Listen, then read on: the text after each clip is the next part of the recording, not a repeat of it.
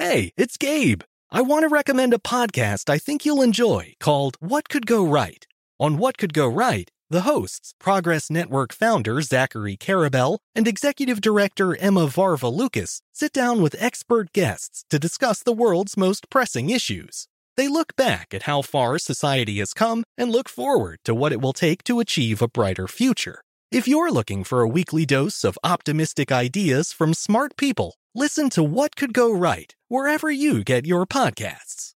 Before AI can help your business predict demand, accelerate growth, inform decisions, automate tasks, reveal insights, generate content, you have to trust it. Introducing watsonx Governance, helping you govern any AI as data, models, and policies change so you can scale it responsibly. Let's create AI that begins with trust with watsonx Governance. Learn more at ibm.com/governance. IBM. Let's create. This Father's Day, the Home Depot has the perfect gift to help Dad be everything he can be, because your dad is more than just a dad. He's the groundskeeper of the yard, the perfecter of the patio, and the cleaner of the clippings. This Father's Day, power Dad's doing with the convenience and gas-like power of Milwaukee cordless outdoor tools from the Home Depot. Plus, get up to $150 off select Milwaukee tools. Find the perfect Father's Day gift at the Home Depot. How doers get more done. Shop for Father's Day now in stores or online at homedepot.com. This Day in History Class is a production of iHeartRadio. Hey guys, I hope you enjoy these classic episodes from the TDI HC Vault. I'm currently researching a new crop of stories for next year, so be sure to join me again on January 2nd when we return with all new episodes. See you in the new year. Welcome to This Day in History Class from HowStuffWorks.com and from the desk of Stuff You Missed in History Class. It's the show where we explore the past one day at a time with a quick look at what happened today in history. Hello, I'm Holly Fry, and I am sitting in this week for Tracy V. Wilson. It's December 28th, and today we are talking about an event that happened in 1895, which is the first paid public screening of Lumiere Brothers films. Auguste and Louis Lumiere were brothers, born 2 years apart in 1862 and 1864, and they were prolific inventors. Their legacy is most closely tied to early film history, although they worked in a number of mediums. The Lumieres, who lived in Lyon, France, worked in the family photography business. And in the early 1880s, at the age of just 17, Louis invented a photographic plate. It's called a blue label plate or a dry plate. And that plate reduced the need for darkroom development of images. That plate also drove a massive expansion of the family business. It made the Lumieres quite wealthy, and it made the name Lumiere synonymous with photography. Their father, Antoine, who was still running the family business, wisely set aside a portion of the company's profit to fund ongoing research and experimentation. So later, when Antoine saw one of Thomas Edison's kinetoscope machines in Paris in the mid-1890s, he immediately talked to his sons about developing a process to make the film that was used in the kinetoscope. Because Antoine thought that they could once again make a huge profit for the family business if they became the suppliers of film in France. But to figure out how to make that film with the holes punched in the side that would run through a kinetoscope, the Lumiere brothers also had to figure out how to make a camera, and that proved something of a difficult task. But eventually, it was thinking about a sewing machine that gave Louis the inspiration he needed to solve their main problem, and that was getting the film to advance. So by mimicking the machinations of a sewing machine, he was able to alter a camera. And with that problem solved, the brothers next turned to figuring out how to print film from negatives, and then how to show those prints to people. And they opted to go counter to the kinetoscope, which was viewable only by one person at a time. Louis wanted an audience, and so he developed the idea of film projection. Now, all of those functions that Louis Lumiere invented and his brother also worked on, the film advancement, processing of film, and projection, were all integrated into one machine that they called a cinematograph, for which the brothers first filed a patent on February 13th, 1895. A little over a month later, on March 19th of 1895, the Lumieres began making short films with their invention. And by short, I mean really short. They tended to run about 50 seconds each, so not even a minute. The first film they made, La Sortie des Usines Lumière, that's workers leaving the Lumière factory, was simply a capture of their employees leaving their work at the end of the workday. And the Lumière films generally were not narrative in nature. Just as that first film, they almost always were just moments out of real life, captured on film, documentary style. At the end of the year, on December 28, 1895, at the Salon Indien du Grand Café in Paris, Auguste and Louis screened their films for a paying audience for the first time. They ran 10 films, so it sounds a little like a film festival, but it was still very short because each of those films ran about 50 seconds. This is the first known instance of films being shown to a paying audience. There were 34 people in the crowd, and each of them had paid 1 franc. The Lumière's most famous film, though, was not made until after this presentation. One of their films, which gained a lot of attention early on, was The Arrival of a Train at Ciotat Station.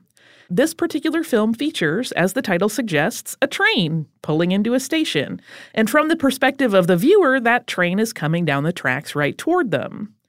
The initial audience reaction to this film is one of those items in history that's a matter of some debate. Some accounts claim that the audience was terrified by the experience, and they screamed and even fled. But other accounts indicate that there was really a more subdued reaction.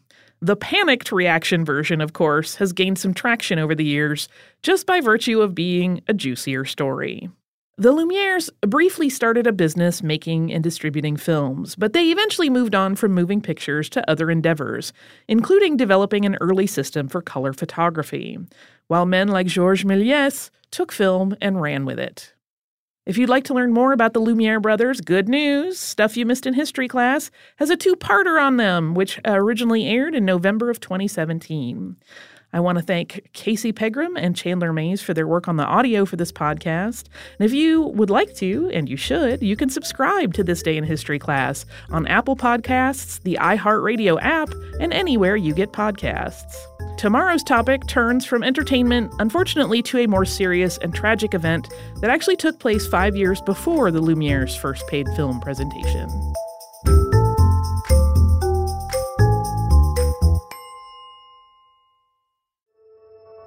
Hello, I'm Dr. Michael Mosley, and I want to let you know about my new immersive BBC Radio 4 podcast series, Deep Calm.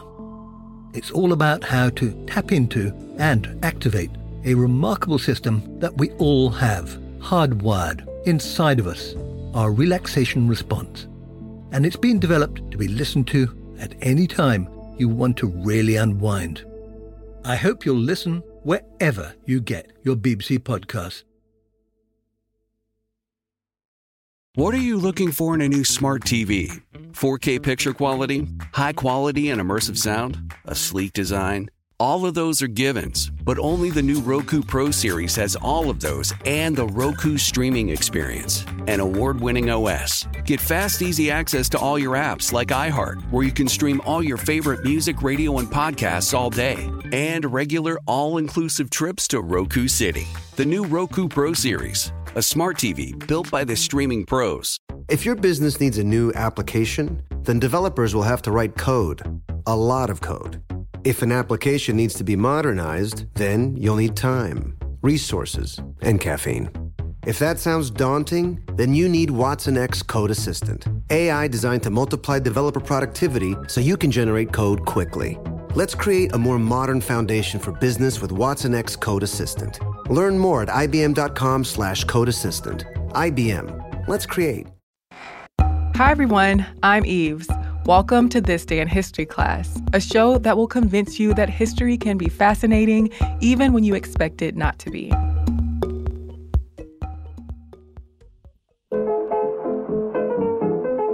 The day was December 28th, 1903. American jazz musician Earl Hines was born. Hines was born in Duquesne, Pennsylvania, a suburb of Pittsburgh. His family was steeped in music. His mother played the organ and piano. His father played the cornet with the Eureka Brass Band. His sister Nancy played the organ. His brother played piano. His aunt sang light opera, and his uncle played brass instruments. Hines began taking piano lessons early on, and he worked toward the goal of becoming a concert pianist. When he was in high school, he moved to Pittsburgh, where he lived with his aunt. There, he fell in love with jazz. In his own music, he turned away from classical music and toward jazz. As a teenager, he formed a trio with a violinist and a drummer. The group played at high school events, church socials, and nightclubs. Since Hines still had to go to school, his schedule was taxing. So he left school at age 16 to pursue his career in jazz. In 1922, Hines began working at the Leader House, a nightclub, with singer and band leader Lois B. Deppie. The band went to Ohio, West Virginia, and New York City. And while he played with Deppie's band, Hines developed his own style. He created a technique of playing a melody in octaves that was known as the trumpet style. In 1923, he went to Richmond, Indiana, where he had his first recording sessions with Deppie. But the next year, Hines left Deppie and led his own band, which included saxophonist Benny Carter. But soon he moved to Chicago, which had a big jazz scene. In the city, he met people like Louis Armstrong, Jelly Roll Morton, and Benny Goodman. Hines, Armstrong, and drummer Zutty Singleton began playing regularly at the Sunset Cafe. When the club temporarily closed in 1927, the band broke up and Hines began playing at the Apex Club with clarinetist Jimmy Noon. The next year, Hines was on several recordings. That included some with Louis Armstrong's Hot 5 and Hot 7. Hines's piano style was notable on these recordings, and he began to be viewed as not just a talented musician, but as a jazz innovator. Hines also recorded a series of piano solos in 1928. That December, Hines began leading a big band at the Grand Terrace Ballroom. They worked every day of the week, and they spent months touring every year. The band also got a lot of airtime on the radio, helping popularize them outside of Chicago. When Hines lectured one radio announcer on drinking, the announcer gave him the nickname Father, and it stuck, even though Hines didn't like the moniker. Hines stayed at the Grand Terrace for 11 years and recorded a lot with the band. He left with the band in 1940, feeling exploited and underpaid. Over the next few decades, he was involved in various ventures. He played with the Louis Armstrong All-Stars. He played at the club Hangover in San Francisco for 5 years. And he opened a club in Oakland in 1963. But that didn't last long. He played 3 solo concerts at the Little Theater in New York in 1964. And he toured the world, including dates in the Soviet Union on a tour for the U.S. State Department. Hines played the piano until just before his death, even though he had been dealing with arthritis and heart problems. He played his last gig in San Francisco, just before he died in Oakland in April of 1983. Many people consider Hines the father of modern jazz piano playing. I'm Eve Jeffcoat, and hopefully you know a little more about history today than you did yesterday. You can find us on social media at TDIHC Podcast on Twitter, Instagram, and Facebook. Email still works. Send us a note at thisday@iheartmedia.com. Thanks again for listening, and we'll see you tomorrow.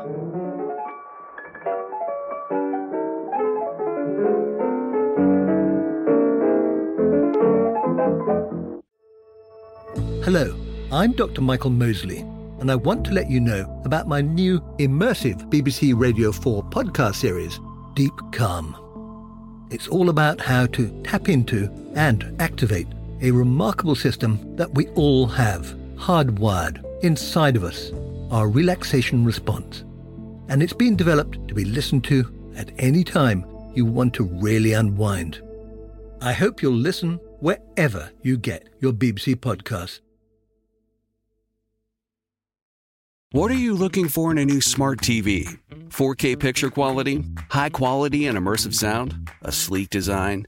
All of those are givens, but only the new Roku Pro Series has all of those and the Roku streaming experience, an award-winning OS. Get fast, easy access to all your apps like iHeart, where you can stream all your favorite music, radio, and podcasts all day, and regular all-inclusive trips to Roku City. The new Roku Pro Series, a smart TV built by the streaming pros.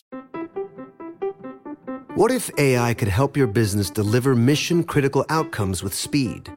With IBM Consulting, your business can design, build, and scale trusted AI using Watson X, and modernize the way you work to accelerate real impact. Let's create AI that transforms your business. Learn more at ibm.com/consulting. IBM. Let's create. Hello, and welcome to This Day in History Class, a show that flips through the pages of history to deliver old news in a new way. I'm Gabe Luzier, and today we're exploring the life and times of Rob Roy, a real-life Scottish bandit who became one of the world's most enduring literary legends.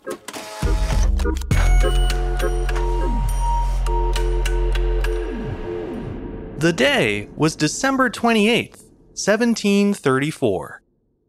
Rob Roy MacGregor, a Scottish bandit turned folk hero, died at his home in the village of Balwhidder. He was many things throughout his life, including a soldier, a businessman, a cattle rustler, and an extortionist. Today, he's best remembered as a daring romantic hero, kind of like the Robin Hood of Scotland. That perception is largely due to the many fictionalized novels, plays, comic books, and movies that have been made about him since his death. However, Rob Roy actually became a legend within his own lifetime. 11 years before his death, the first written account of his life was published, a fictionalized biography by Daniel Defoe titled Highland Rogue. The book changed Rob Roy's life and ensured that history would remember him as far more than a violent bandit. Robert MacGregor was born in early 1671 at Glengyle, at the head of Loch Katrine in the southern Highlands of Scotland. He was the third son of Donald MacGregor, a landholder and chieftain of Clan MacGregor. Rob inherited red hair from his mother, Margaret Campbell. This trait later inspired his nickname, Robert Ruad, which means Robert the Red in Gaelic. The reference to his red hair was later lost in translation when Rob Ruda was anglicized into Rob Roy. The MacGregors were Jacobites, a predominantly Catholic group that supported the exiled King of Scotland, James VII, and opposed his Protestant usurper, King William III. In 1689, a Scottish Convention of Parliament recognized William III and his wife Mary as the joint monarchs of Scotland. The result was an immediate uprising among the Jacobites, culminating in the Battle of Killiecrankie in late July of that year. The Jacobites won the day, but their leader, Viscount Dundee, was among the casualties. Without his leadership, the Jacobite uprising fell apart fast. Rob Roy and his father both fought in the rebellion alongside the rest of Clan MacGregor. As a result, when the Jacobites were defeated, the MacGregor name was banned by law. Discouraged by the loss, Rob gave up on politics and warfare. He adopted his mother's maiden name of Campbell and married his cousin Mary in January of 1693. The former soldier settled into domestic life. He started a business driving cattle to the market town of Crieff on the border between the Scottish Highlands and Lowlands. The business succeeded thanks in large part to the financial backing of the Duke of Montrose, a wealthy landowner who invested heavily in Roy's business. Sadly, all that good fortune went to ruin in 1711. Late that year, Rob borrowed money from the Duke to pay for cattle for the next year's market. Rob made the purchase and then sent his head drover, or cattle driver, to pick up the order. However, the employee never returned. After picking up the cattle, he sold them to someone else and then disappeared with the money. Despite his best efforts, Rob failed to track down the thief. He pledged to repay the loan himself, in time, but the Duke of Montrose wasn't having it. The powerful Duke declared Rob an outlaw. He then seized all of his lands and even evicted his wife and 4 sons in the dead of winter. Now on the run as a wanted man, Rob Roy set his sights on revenge. He launched an ongoing campaign against the Duke of Montrose, stealing his cattle and robbing his employees every chance he got. Over time, Rob began targeting other wealthy landowners as well. He extorted money and property from them in exchange for protection against other cattle rustlers. And if a farmer refused to pay up, then he just stole their animals himself. The feud went on for years, partly because Rob's efforts were aided by the Duke's enemies, and partly because the public's admiration emboldened Rob Roy. He frequently shared his ill-gotten loot with the poor, especially those who had been mistreated by the Duke as he had been. This earned him a reputation as a champion of the people. In 1715, another Jacobite rebellion broke out, but this time Rob didn't join the fight. In fact, he plundered both sides, and when the rebellion was defeated again, he just went right back to robbing Montrose.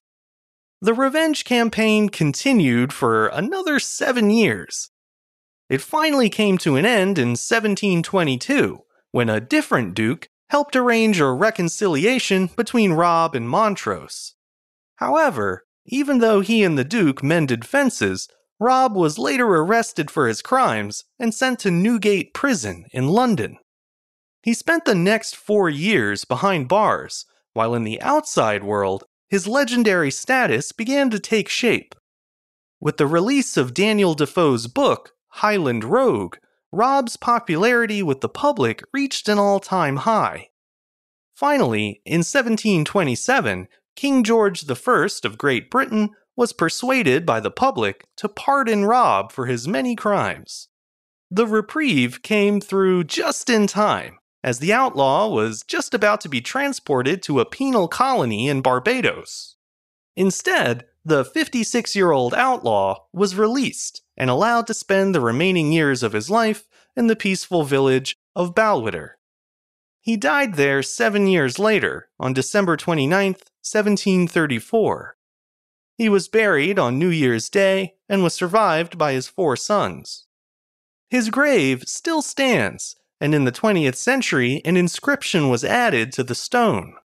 In tribute to his defiance, it reads, quote, "MacGregor, despite them." The legend of Rob Roy has only grown since his death. His exploits, both real and imagined, have been the subject of countless adaptations for the page and screen.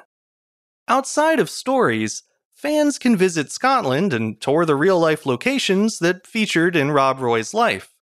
Many of these sites are even linked by a long-distance trail called the Rob Roy Way. There's even a famous cocktail named after him. It's said to have originated at the Waldorf Astoria Hotel in New York City. In 1894, a Broadway production of an operetta based on Rob Roy's life premiered at a theater down the street from the hotel. At the time, it was common practice for the hotel bar to name drinks after current Broadway shows. The Rob Roy was a simple spin on a much more popular drink, the Manhattan. The only difference? A Manhattan uses American whiskey, while a Rob Roy is made with, you guessed it, Scotch. I'm Gabe Luzier, and hopefully you now know a little more about history today than you did yesterday. You can learn even more about history by following us on Twitter, Facebook, and Instagram at TDIHC Show. And if you have any comments or suggestions, feel free to send them my way at thisday@iheartmedia.com. Thanks to Chandler Mays for producing the show, and thank you for listening. I'll see you back here again tomorrow for another day in history class.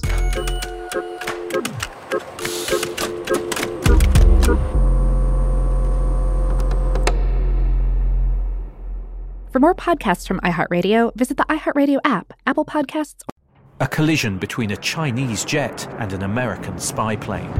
He came and rammed into our left wing. With relations increasingly strained, what are the chances of things spinning out of control? The Western world was asleep. I'm Gordon Carrera. I'll be exploring the friction in this most important of relationships and asking, has the West taken its eye off the ball? You cannot ignore China. From BBC Radio 4, this is Shadow War, China and the West. Listen wherever you get your podcasts. What are you looking for in a new smart TV? 4K picture quality? High quality and immersive sound? A sleek design? All of those are givens, but only the new Roku Pro Series has all of those and the Roku streaming experience, an award-winning OS. Get fast, easy access to all your apps like iHeart, where you can stream all your favorite music, radio, and podcasts all day, and regular all-inclusive trips to Roku City. The new Roku Pro Series, a smart TV built by the streaming pros. What's up, guys? This is Sean Lights Out Merriman, and Saturday, June 15th, Lights Out Extreme Fighting 17 returns to Casino Palma in San Diego. Get your tickets now at lightsoutxf.com, and we'll be live on Lights Out Sports TV, available on all major platforms. Doors open at 5 p.m. Pacific. You don't want to miss this one. It's going to be Lights Out. Lights Out Sports is free sports TV by athletes for fans. For details about the event and tickets, go to lightsoutxf.com.